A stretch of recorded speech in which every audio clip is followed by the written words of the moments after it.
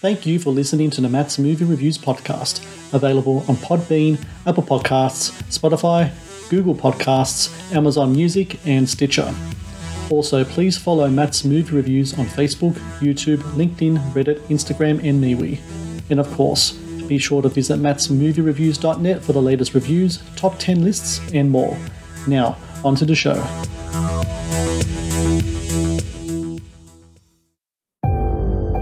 I understand you and Ash are having some marital problems. Well, we're going on a weekend away. Maybe that will help. We really need to bring the boat.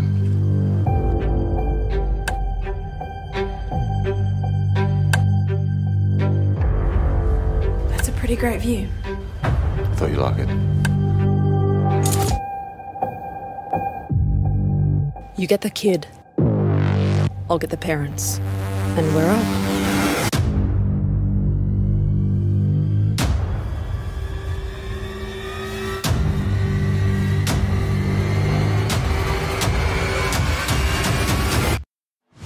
What the hell is this?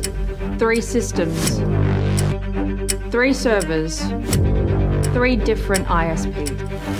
I want you to transfer $10 million into 3 separate accounts. Do you realize I could do whatever I want to?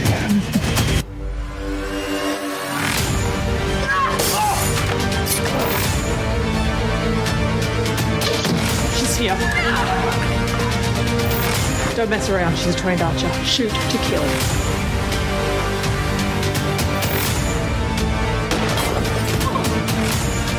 You know, when Reed gets back, she is going to punish you both big time.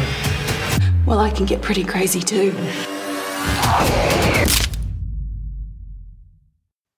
Hello and welcome to the Matt's Movie Reviews podcast. I am your host, Matthew Perkovich, and this is episode number 485.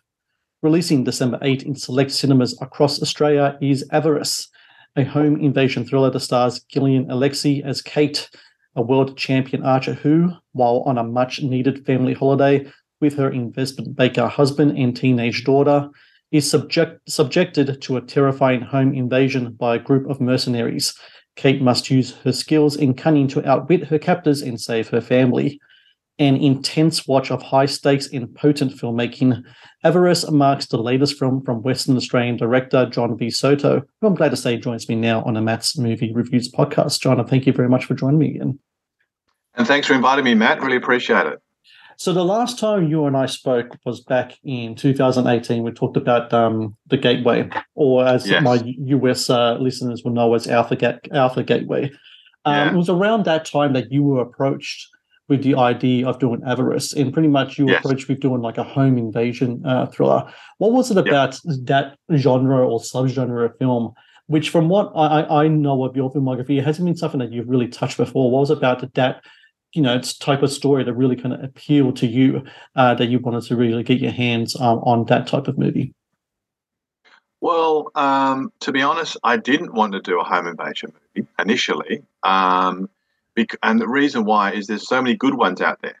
So it's like it's been done before. So The Strangers, obviously, Panic Room, even Firewall with Harrison Ford, Funny Game. So, it's been done before, and I've seen most of them, most of the films. And it was like, well, what could we do that's fresh and new?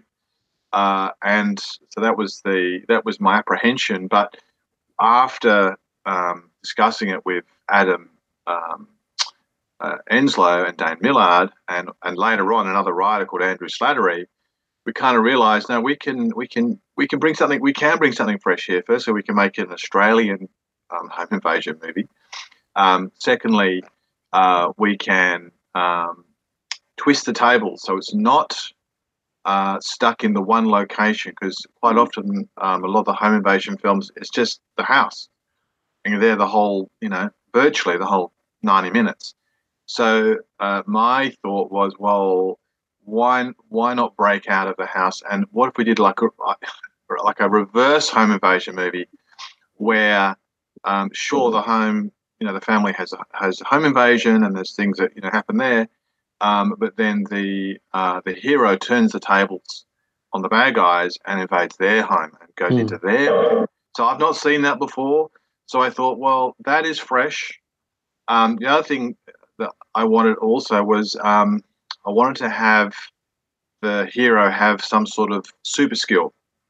I wanted everyone to be like normal people. They're not like martial arts experts and acrobats and stuff like that.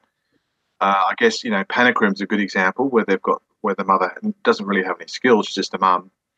And however, in the film, to balance the odds up, I thought it'll be good if she had some skills with a weapon of some sort, and just to, because you're talking about 3 or 4, in fact 4 soldiers, ex-soldiers, ex-military that invade their house, and she's got to, in fact there's more 5, she's got to take those guys on, and it's like, well, she's got to have something to give her a chance. That thing that is in the movie is that the character is an archer. She's skilled with a bow and arrow to the point where she's like Olympic level good. I mean, we see her at the start of the film just taking part in tournaments and such. The whole thing with the bow and arrows, like we've seen it in films before, everything from, your Robin Hood movies to Rambo to Hunger Games.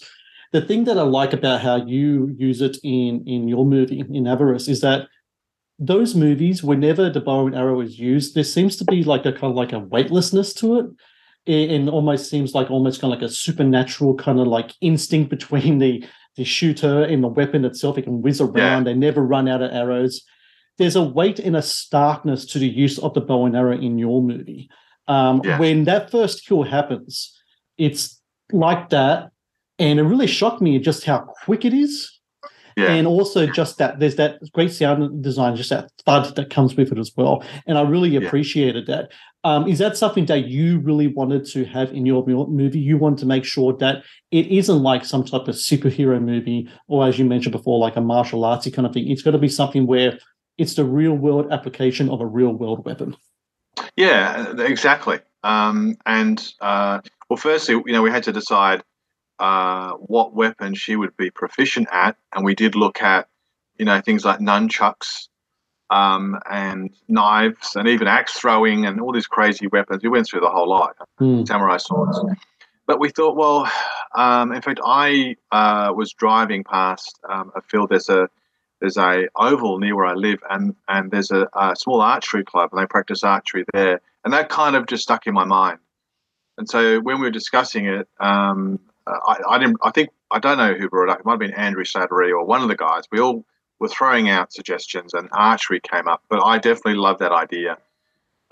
Let's make it archery. But again, as you said, we don't want it to be like the ridiculous archery in Hawkeye, where you get any archer will tell you that 99% of the stuff he does there just doesn't work. The real physics don't work, and it's just so it's nonsensical. I want it to be grounded in, for instance, in the film with archers, in the film that the hero has to assemble her bow. Archers don't walk around with a full strung bow on their back and just have it handy. They can just use whenever they want. What they do at the end of the archery tournament or competition or practice, they disassemble their bow. They take it all apart. They pack it away. So in the film, you'll see her actually put the bow and arrow together. So she does. So she had to have lessons to learn how to do that really quick. But you can do it in about a minute or minute 90 seconds. It's a bit of work because you've got to assemble the bow, and then you've got to string the bow as well, and tighten the bow and do the tension on it and stuff like that. So there's I wanted to bring a reality to it, and it's pretty much I think in a real world situation that's exactly how it would go. Like if you're in a house and someone fires an arrow at you with one of those those bows, they produce an incredible amount of force. Yeah. And fires that at you and you're like 2 meters away or 3 meters away, it's going to take you out. So we try to make it as realistic as possible. Those bows also have a bit of a weight to it as well. My older brother, years ago, used to have a proper size kind of bow. And a couple of things I was surprised by is, number one, the weight of it. Yes. And also number two, when you pull the cable back, people think it's string. It's not string. It's an actual thick cable, and you have to try to you have to really kind of pull it down. I'm doing this on video, so people won't be able to see. Yeah. But like you have to hold it down. You have to kind of lift it up with as much pressure you can, maintain that pressure as well with that arrow down. I mean, it takes some time to do it. So when it comes to Gillian Alexi, who plays the role of Kate in the archer in the movie, has she had any experience before using a bow and arrow, or was this kind of like the first time getting into that kind of not only the getting used to the physicality of the weapon itself, but also there's a certain amount of what's what I'm looking for, concentration and focus that needs to be applied to it as well, because I've let go of a cable before without a bow on it, and that thing almost took my nose off because that's some thrust that goes past you. Oh, yeah. So firstly, no, Gillian had no experience in firing a bow and arrow. And so we had to have training. So we had professional archers who trained her for about 2.5 weeks. So she had quite a few hours of archery practice. And the second thing was that she was doing proper competitive archery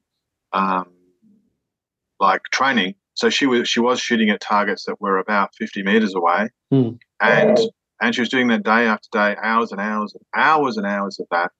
And she was towards the end of her training, she was actually hitting bullseyes, which was like they said to me, "Hey, we've not, this is such." She has picked it up so quick. They're like, she's probably got a future to being a professional archer if she wanted to. The other thing, though, with it, and as you said, that string, the force that comes off it, and it's actually you can actually get quite a few injuries on your arm. So the arm that holds the bow, not the arm that pulls back the string and the arrow.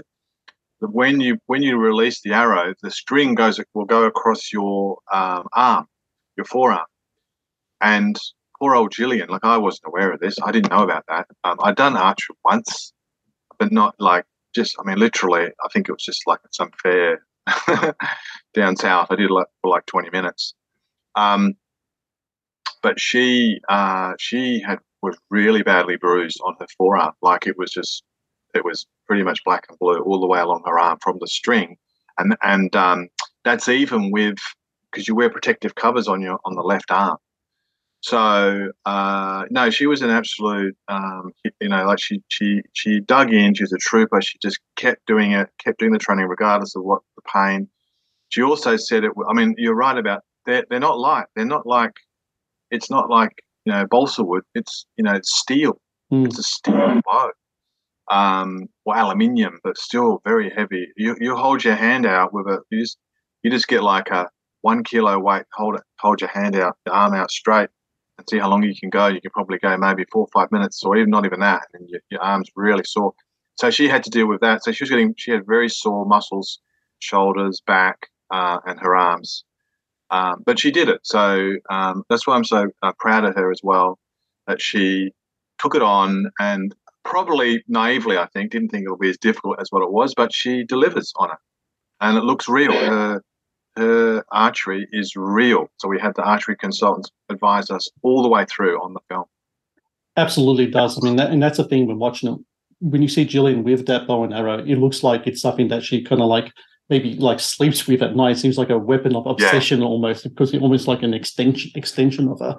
Yeah, that's what we wanted to. That's exactly what the impression I wanted to give. That's her thing.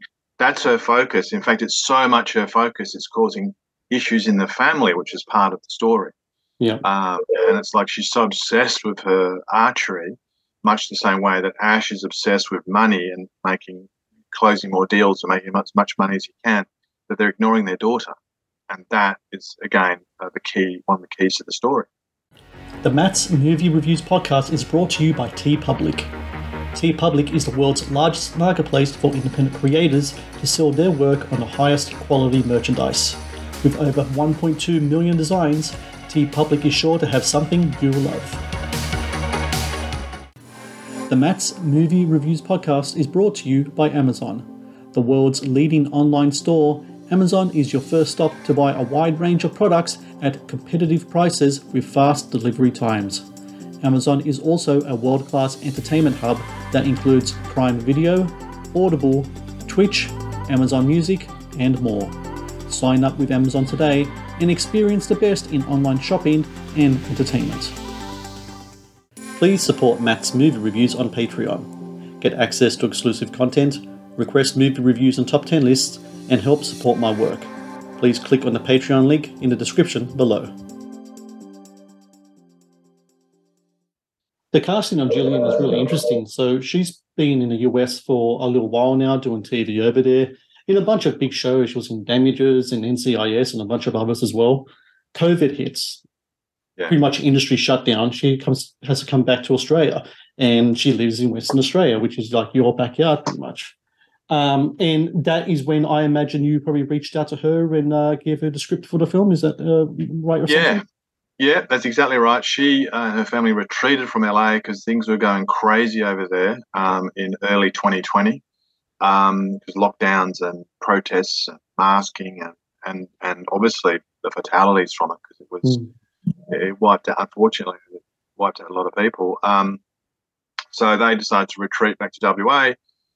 We had a strict border closure policy, and our great Premier, Mark McGowan, had it under control. So life was relatively normal here, and we carried on normally, except when it came to the shoot, we had to obviously mask up so we didn't infect one another, and then had to go through a lot of rigmarole of all the COVID testing, because this, it's a sneaky virus. So you might think it's not there in the community, but it's pretty much, it is there lurking, and it can shut you down, and it can, and a lot of actors have been on films. I've heard lots of horror stories from the US and Europe where films have been shut down halfway through or a third the way through in production, and the actor's like super sick and they can't go to set, and so the film has to stop.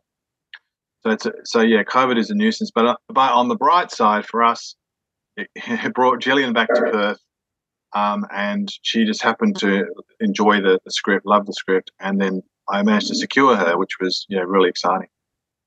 What's really interesting about your film, about Avarice, is that not only do you have a protagonist as female, but your main antagonist is female as well. You don't see that much. Usually, it's kind of like a battle of the sexes, and like the female protagonist has to rise to match the strength and all this other stuff with the male. In this case, though, you have Alexandra Nell, who plays the role of Reed, and she's really kind of like this hardened military woman, to the point where like she's pushing around her muscle-bound goons all around the place, and they don't want nothing to do with her. They're like, don't mess with her. She's crazy. Just do what she says. And it's a really interesting performance because it seems like it's a character who has a really strong background to her. She has scars on her face. There's a certain demeanor towards her.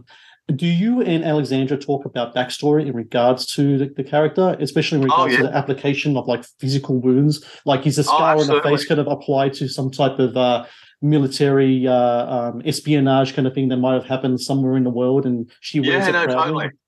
Yeah. There's a whole there's quite a big backstory for her. So she was an Australian soldier, and she was stationed in in the Middle East, Syria, and was involved in some operations over there, and got captured and got tortured. But one of her super skills, so you can't have no skills. Firstly, she's good with a knife. You might see, and she pulls that out at certain times.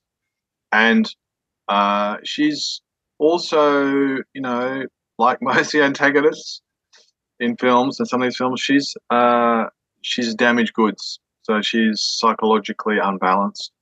And you'll see that there's a scene there where they have after Gillian suffers a major loss, and she's confronted by Reed, who's like menacing her with a gun. Her kind of weirdness and unhinged personality comes through, where she said, in another life we could be friends. And it's like, well, And then Gillian's like, "There's no, what are you crazy?"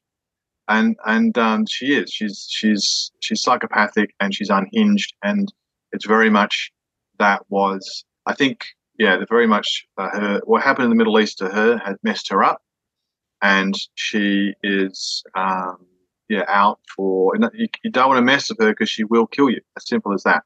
I wanted someone. You can't have a weak antagonist and a strong protagonist. It's very difficult. And I didn't want to have a guy. She's got her goons, her bodyguards. She doesn't need bodyguards. She's got her mercenary team. And those guys don't muck around. They're pretty hardcore. They're afraid of her. She's unpredictable. And she runs them really well. And then above her, obviously, there's someone else. There's Riker, who's pulling the strings. And who is also ex-military, who essentially recruited everyone for the home invasion. I won't say any more. But that's she. I thought it's important to have. I'd liked the idea of having a female antagonist and a female protagonist. I think kind of similar with what happened with the Gateway. This movie Avarice has been released in other territories outside of Australia first. So you're pretty much almost everywhere now.